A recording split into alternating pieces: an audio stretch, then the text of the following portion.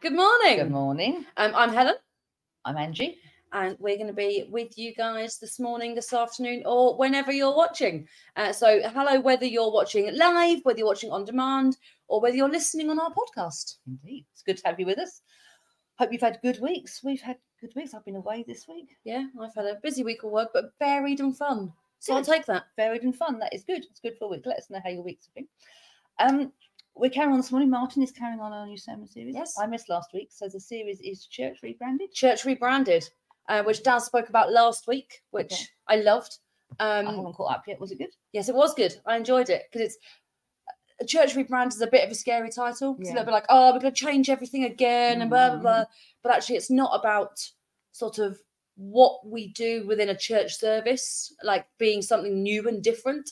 It's about the global church going back to what Jesus actually originally called us to do.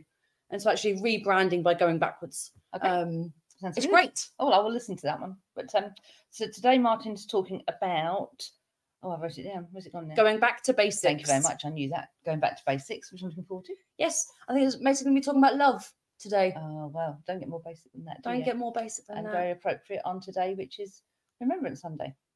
So shall we watch the video that reminds us about the series? Let's do that. Let's do that.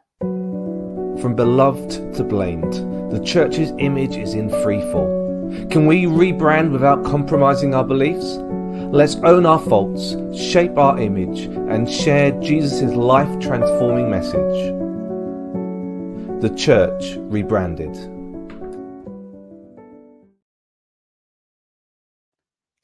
Sorted. That's what it says on the tin. Yeah, that's great. I love it.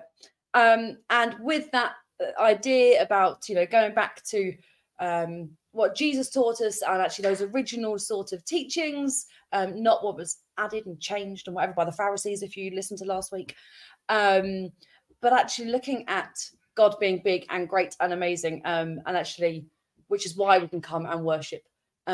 Let's listen to a song or sing a song or do whatever you want to a song. Let's listen to Lion and the Lamb, which talks about just that.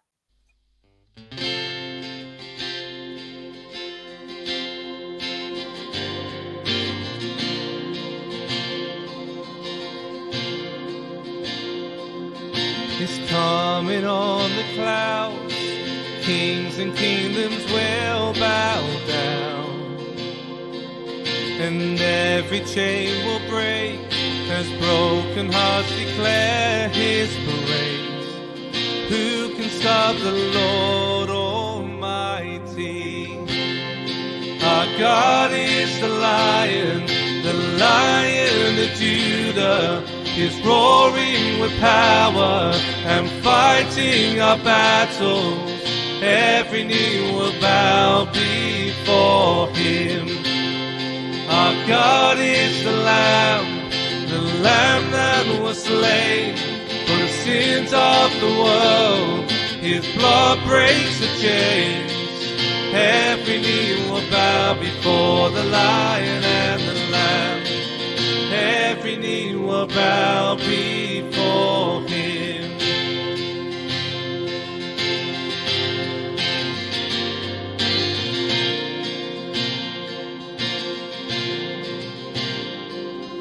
So open up the gates, make way before the King of Kings. Our God who comes to save is here to set the captives free. Who can stop the Lord Almighty? Our God is the Lion of Judah, roaring with power and fighting our battles. Every knee will bow before him. Our God is the Lamb that was slain for the sins of the world. His blood breaks the chains. Every knee will bow before the Lion and the Lamb. Every knee will bow before him.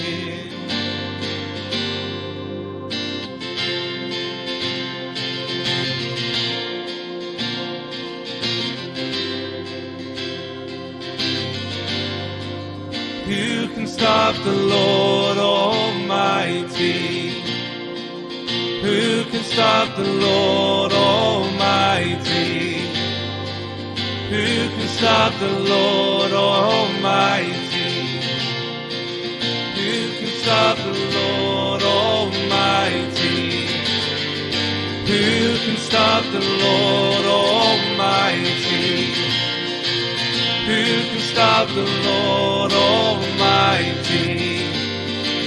Who can stop the Lord Almighty? Who can stop the Lord? Our God is the Lion of Judah. He's roaring with power and fighting our battles. Every knee will bow before him. Our God is the Lamb that was slain for the sins of the world. His blood breaks the chains. Every knee will bow before the Lion and the Lamb. Every knee will bow before the Lion and the Lamb. Every knee will bow before him.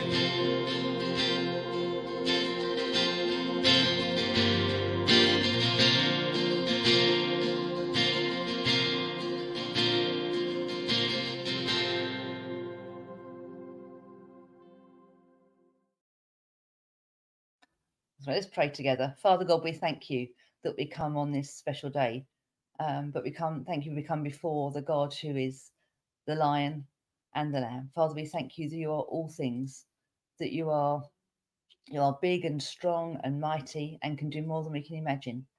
And yet we recognise that you came and you gave yourself for us so that we could have relationship with you and be reunited with our Father. Father, we thank you today that we can rest in the knowledge that everything is in your hands.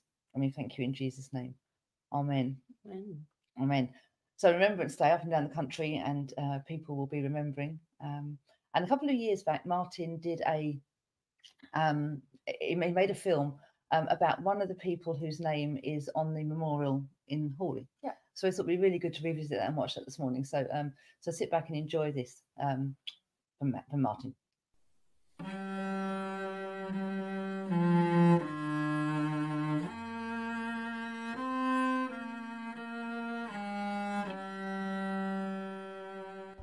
All over the country are memorials like this one in Hawley, covered in names of those who died in the 2 world wars of the last century. I know that as I was a kid, whenever I saw a memorial like this, I always looked for my surname. In fact, I still do. Unfortunately, I have a fairly uncommon surname, so I've never managed to find it. But I guess what I'm trying to do is to find some sort of connection with the people whose names are on the memorial. Because the reality is that I don't know who these people are. I don't know what they did. I don't know what their interests were. And although I know that they died in war, I don't know how they died. Probably the most well-known name that can be found on this memorial is Henry Weber. In fact, if you come to this garden of remembrance, you can find an information board that tells you more about who he was. Henry Weber was born in Tunbridge in 1849, but settled in Hawley, where he became a prominent member of society, being involved in many local organisations. However, when his 3 sons went to serve in the First World War, he decided to follow them. The only problem was that he was 66 years old, 20 years past the army's age limit. Initially rejected, Henry persevered until he was finally given a commission in the 7th South Lancashires, a new army battalion. Henry performed his duties well and was readily accepted in the battalion despite his age. When the battalion was sent to the line, Henry's role as transport officer meant he remained at a safe distance from the battle. On the 21st of July 1916, the 7th Lancashires relieved a battalion near the front line, and Henry Weber took supplies to them as was usual. Leaving his men to unload the horses, Henry walked over to a group of soldiers. when out of nowhere a single German shell exploded nearby. 12 men and 3 horses had been hit, and Henry Weber was knocked unconscious by a blow to the head. Weber never regained consciousness, and at the age of 67 years, Henry Weber became the oldest British soldier to die at the Somme. Henry's death was noted in many high places, and his family received letters of sympathy from royalty as well as the Army Council. Henry was buried in Dartmoor Cemetery, but his name appears on the Hawley War Memorial. See, most names that are on here aren't as well known as Henry Weber, but it doesn't mean that they weren't important. It doesn't mean that they weren't real people who were mourned. See, there are 122 names on this memorial. There's another 100 names that weren't included on this memorial for whatever reason, with an average age of 27 years. Each one known, each one a real person. And it's important that on days like this we remember these people. A blessing. Send us out to be beacons of peace in a dark world of conflict. Make us instruments of peace for whoever we meet and wherever we go. In the name of the Prince of Peace, our Lord and Saviour, Jesus Christ. Amen. It's an amazing story. Incredible. Yeah, amazing story. We often think there's, no one super sort of impressive has come out of Hawley. When everyone goes, oh, who's famous from your town? I go to Faye White. Yes. She's the only person I can think of who used to be, play for the Lionesses. She's the only person who I ever think of. But actually, what I think to be more famous for. His story is incredible. Yeah, incredible. And the fact that he signed up just because his sons were, and he was like, well, that's not fair, I'm coming too. Yeah, that's brilliant. Isn't it? And it's funny, isn't it? Because as we sort of move further away from the two world wars, it's easy to think that that's all in the past, isn't it? And we're remembering something that was a long time ago. But we know there are still wars going on around us, and probably still everybody has memory of somebody who has served or has been. Obviously, my dad. He went to Malaya. My dad did, obviously. My dad and my granddad. Yeah. My granddad was in India, and he wrote his memoirs, and so which we've had made into a little book, and it's fascinating. It's fascinating reading to read. What life really was like, and I think we're doing a disservice if we don't stop every year and remember. But equally, we need to remember those who are, who are still fighting, still there, still fighting, and still fighting for our country. Yeah, and those who are fighting for our country and other countries. Yes, like we think at the moment about Israel and Gaza, as an example. Yeah, and it's very easy to forget now that Israel and Gaza's in the media. Ukraine and Russia is still very much a thing. Right. And actually, we've got, Ukrainian families in our church who know people and things. Yeah.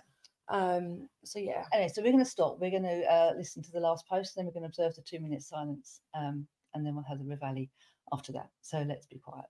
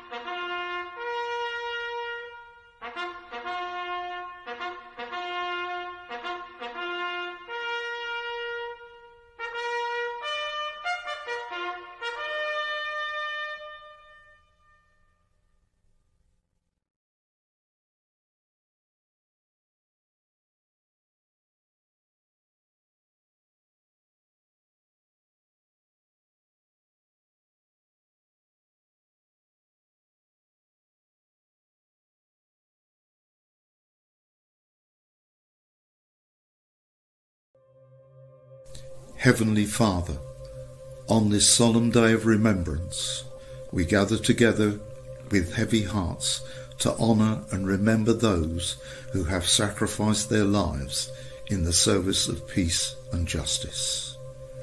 We lift up our prayers for all those who have fallen in the line of duty, not only in the past, but also in the ongoing conflicts around the world, most notably in Ukraine and the troubled lands of Israel and Gaza. We remember the brave men and women who have given their lives to protect the innocent, to defend freedom, and to stand against oppression. We pray for their families and loved ones who continue to bear the weight of their absence. As the global conflicts persist today, we ask for your guidance and wisdom for world leaders and diplomats so that they may find paths to peace and reconciliation. May they seek to understand one another and strive for peaceful resolutions to these conflicts. We pray for the people of Ukraine who endure the hardships of fear of war. May they find strength and courage in the midst of turmoil, and may their cries for peace be heard by the world. Bring comfort to those who have lost loved ones, and grant them the assurance that their sacrifices were not in vain. We also remember the people of Israel and Gaza who live in a region marked by conflict and division. We ask for an end to the cycle of violence and for a just and lasting peace to prevail. Help us all to recognise the humanity in one another and work together to build bridges of understanding and cooperation. Lord, grant us the resolve to continue to work for a world where conflicts are resolved through dialogue and where the sacrifice of those who have served and suffered will inspire us to pursue lasting peace and justice. Help us strive for a more peaceful and harmonious future. In your name we pray. Amen.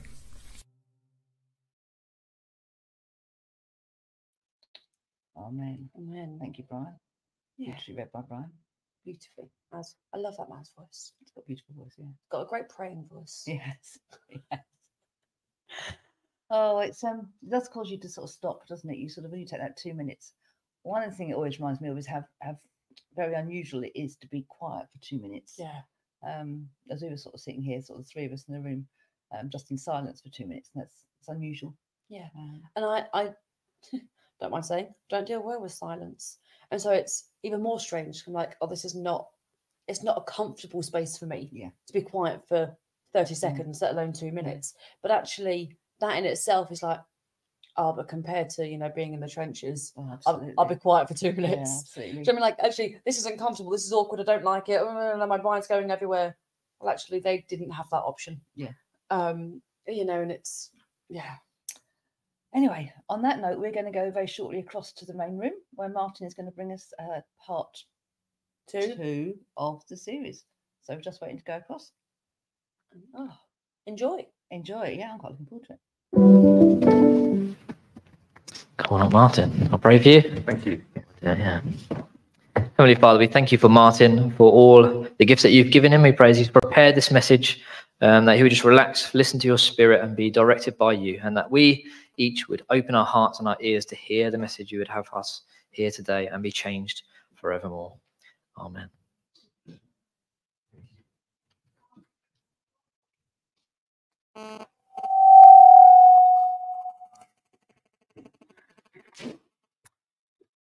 I think growing up as a child in the 80s, for me, war was a very exciting prospect. At that time, veterans from the Second World War were very much part of society, not yet sidelined by age or fragility. And both my grandparents, my grandfathers were served in the forces, one in the RAF and one in the Royal Artillery. And war films were aplenty on TV, and I used to love watching them. I used to get delivered to the newsagent every week the Commando magazine, War in Pictures, I found very exciting, which went alongside my Victor and Hotspur annuals that had stories of daring do and heroic actions from various conflicts. I remember when I was probably about the age my eldest daughter is now, my mum coming in to wake me up and telling me that we'd started a war, the first Gulf War. And I remember how excited I was. And I had newspaper clippings I cut out and kept, which went with my various war memorabilia and things about military aircraft. And I attended tattoos. I attended air shows. And war was very, very much an exciting prospect for young lads. But as I've grown older, and possibly as perhaps the way we show war on our screens have changed, I've started to see the horror of war that was maybe hidden by those stories of heroics that I loved so much. And we can see on our TV screens, and we can hear it in our podcasts, and whatever it is that you use to access the news, the stories of hate and rhetoric, the segregation as people take sides, and even conflicts thousands of miles away. We see in our streets in this country, yesterday being an example. We can see the destruction that is so difficult to contain. And we can sometimes wonder when we look at these conflicts, how on earth is this ever going to stop? We can be shocked by the pictures we see, but I wouldn't necessarily say that we're surprised. Shocked, but not surprised, because war and conflict, hate and pain has very much been part of the human condition pretty much as long as humans have been around. It's a part of life. We may not like it, but we kind of understand it. And even if the reasons for conflict are well hidden, they are there if we dig deep enough. And what we see writ large on our screens, what we see on the macro with wars and conflicts, we also see in our communities as well. Separation, antagonization, distrust, greed. If you don't believe me, just look at the Holy Life Facebook page. And perhaps you maybe even experience that in your own lives. Friends, neighbors, family. It seems so natural, so normal to have conflict and separation in our lives, all giving us good reason to protect our own interests. And maybe we're left wondering, how do we manage this? See, in the Bible times, time of Jesus, it was well known, a rule that had been given by God to the nation of Israel, a rule that was there to prevent the endless cycle of revenge. It was a rule that of proportionate retribution, proportionate retaliation. It was, you find it in Exodus, you find it in Leviticus, you find it in Deuteronomy. And I'm going to read to you from Leviticus 24, verse 20. And it gives you pretty much what that rule is. It says, anyone who takes the life of a human being is to be put to death. Anyone who takes the life of someone's animal must make restitution, life for life. Anyone who injures their neighbour is to be injured in the same manner. Fracture for fracture, eye for eye, tooth for tooth. The one who has inflicted the injury must suffer the same injury. Now, to our Western ears, this sounds rather gruesome, but I guess it's fair. And maybe it's something that is so needed. Remember on a day like this, the First World War, where the assassination of one man led to the death of 17 million others. One man leads to the death of 17 million others. And that's just one war. Actually, if we followed that rule, maybe that would have been an end to that conflict. See, this was the justice that was well known to Jesus. Actually, he picks up on this particular rule in his Sermon on the Mount. I'm going to read to you from Matthew 38. You might want to grab a Bible or look it up on your phones.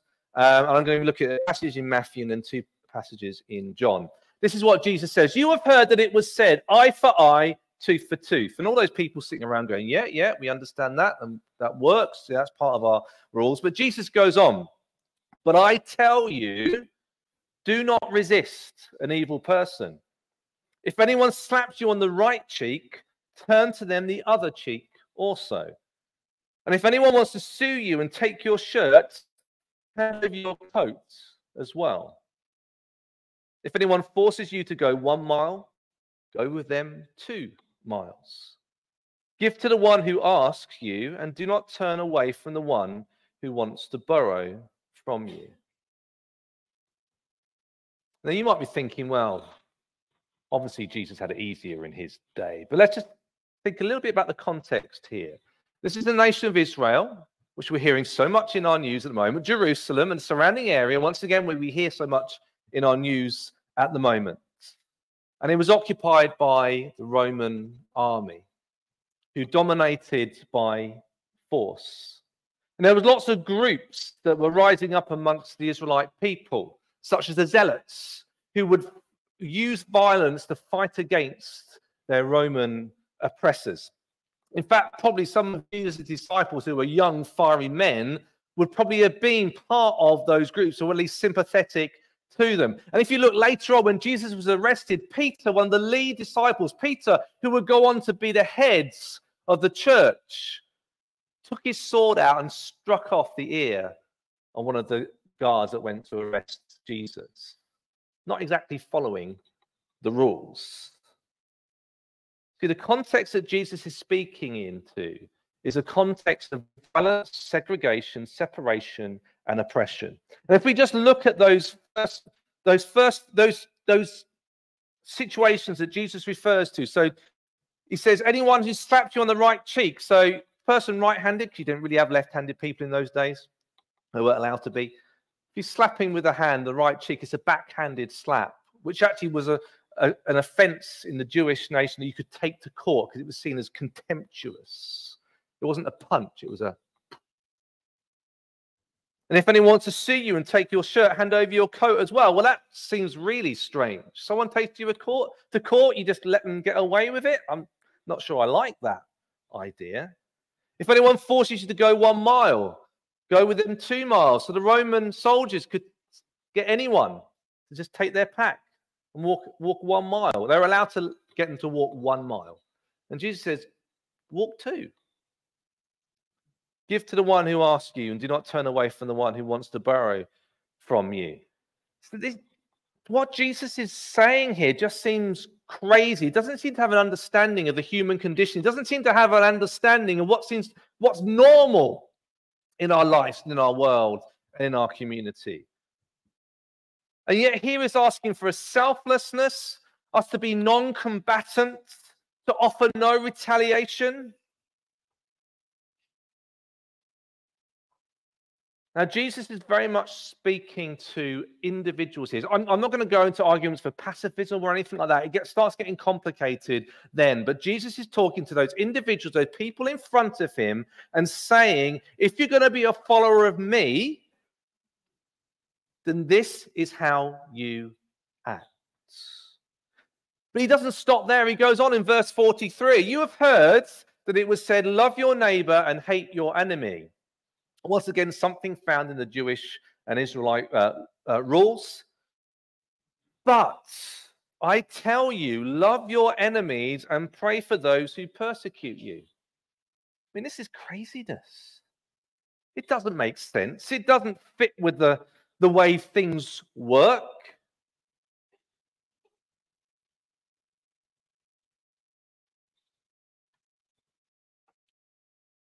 It's very easy for us to look at this and try and diminish what Jesus is saying here. And as with all biblical passages, things are not quite as simple as we would like them to be.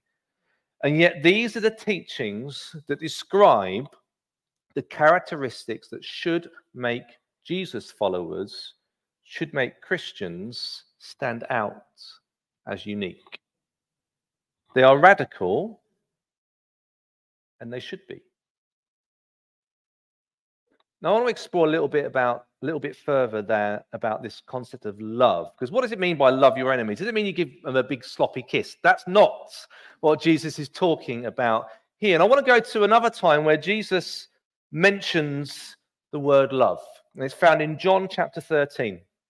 And this is a time when John records the last moments that Jesus has alone with his disciples. He shared what we would call the Last Supper with them. He's washed their feet.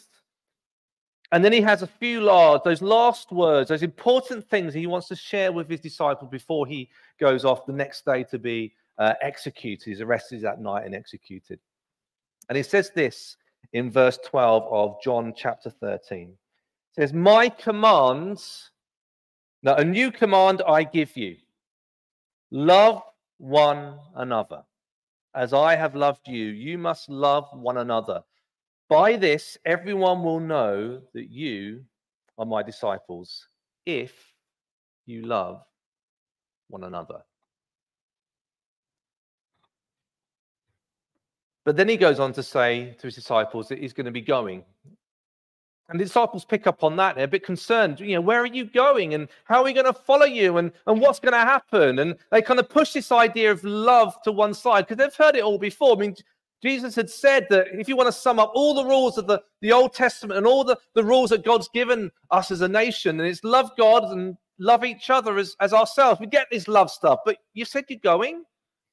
And Jesus goes on and tries to explain what's happening.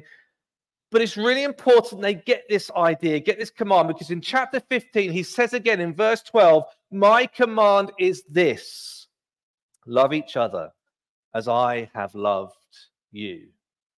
Greater love has no one than this, to lay down one's life for one's friends.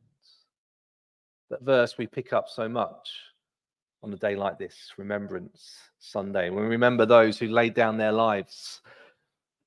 And sometimes we fall into the same trap I did as a young child, where I see death as something heroic, something exciting, something to be admired. And yet what Jesus is talking about here is his death on the cross. No retaliation, no fighting back, seemingly losing to the Roman authorities, dying in a horrific way. That's what Jesus is referring to. And the new bits, Jesus said this is a new command. How is it new? How is it different to the time that Jesus has said love before? And it's new because Jesus is saying it's new because you're going to be loving like I loved you. And I'm about to show you what love is by dying on the cross. That's a sort of love you should have. That's the sort of love that will tell the world that you are my disciples. That's the sort of love that will set you apart from everyone else. It's not proportionate. It's not fair.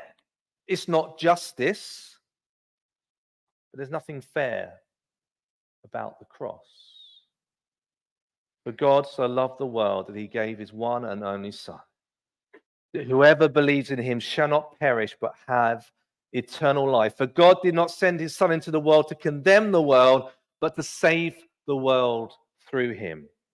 Whoever believes in him is not condemned, But whoever does not believe stands condemned already, because they have not believed in the name of God's one and only Son.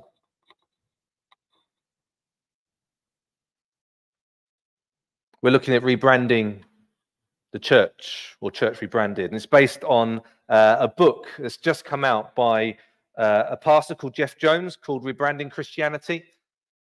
And he says this, he says, it's interesting to note what Jesus did not choose as our differentiating characteristics. Our morality, frequency of worship, views on cultural issues, our ability to win arguments don't define us. Instead, our Jesus-given brand identifier can be boiled down to one very powerful word: love.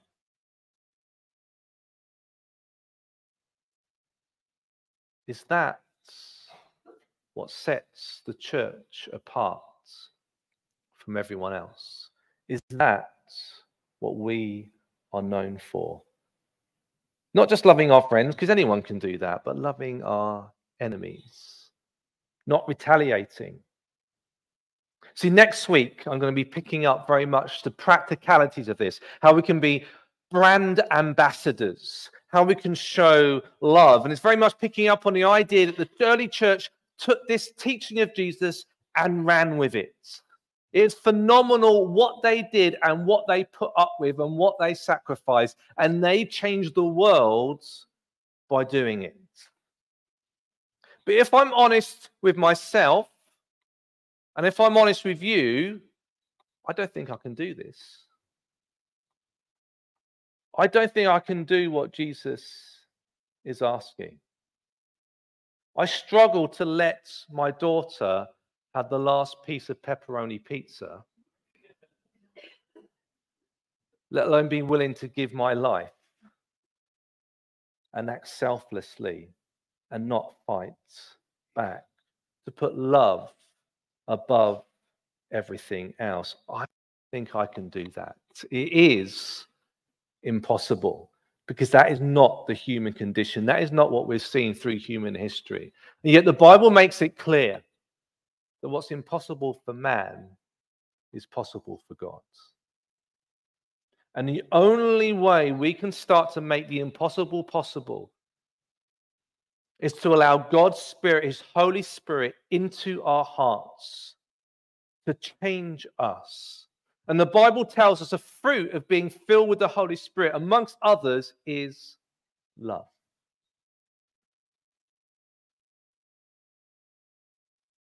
I don't know if I'll ever get this sorted. I won't get this sorted in my lifetime. But at least it can be a direction to walk in. At least I can pray to God that He will continually change me through the work of His Holy Spirit within me, so that I might become a more loving person. Not love as the world defines it, but love as Jesus defines it. That through the work of the Holy Spirit, the impossible might become possible in my life. Because following Jesus is not about following rules. It's about direction we are going in. The benchmark that we're comparing ourselves against, the things that we are pursuing in our lives. I want to be like Jesus. So I pray, come, Holy Spirit, come. Fill me, change me, and make me more loving like Jesus. It's going to be a chance to reflect with some questions. And I just want to pray for you guys. But let's listen to these questions.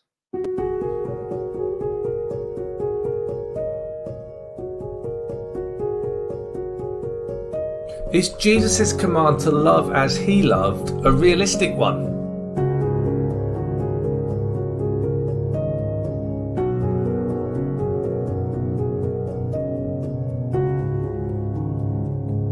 Is love the dominant defining attribute of the UK church?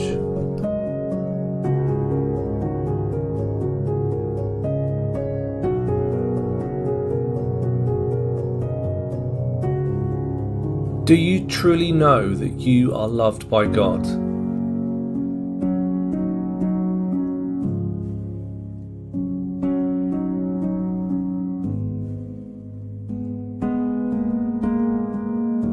Does that knowledge influence your actions so they become more loving?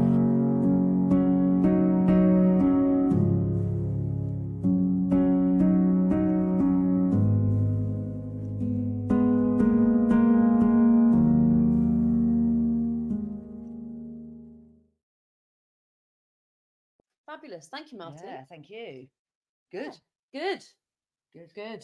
And fits in beautifully with Remembrance Sunday. You know, sort of, Yeah. Sounds like someone planned that. oh, amazing.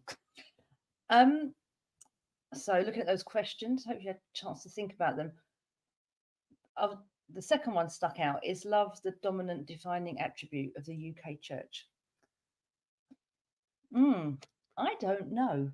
No, I think it depends who you talk to. Yeah.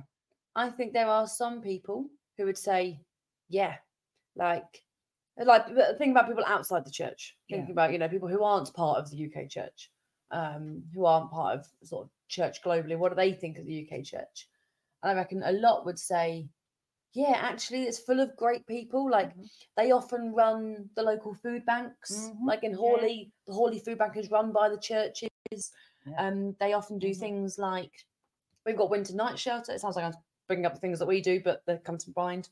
Where we've got people from the streets who are coming to sleep on our floor and actually like put our bed sort of thing. We've got people who are, in the UK church is often very good at being loving.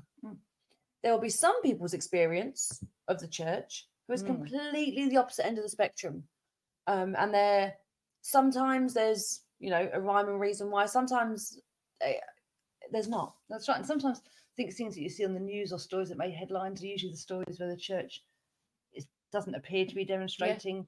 As Dad mentioned last week. Oh, did he? He did. Oh, well, and you always hear the stories where churches maybe aren't as inclusive as they could be. Yeah. And you need to be careful. I say, you're talking about politics, and said last week, but you look at the American church and American politics, and, a lot of that doesn't look very welcoming and very loving. No. But so I suppose it's down to us, isn't it? It's down to us to change that brand if the brand is not, if we're not seen as loving. And I think you're right. I think it depends who you talk to, what people's experiences are in the UK. Yeah, and what their experiences and also what the church's experiences.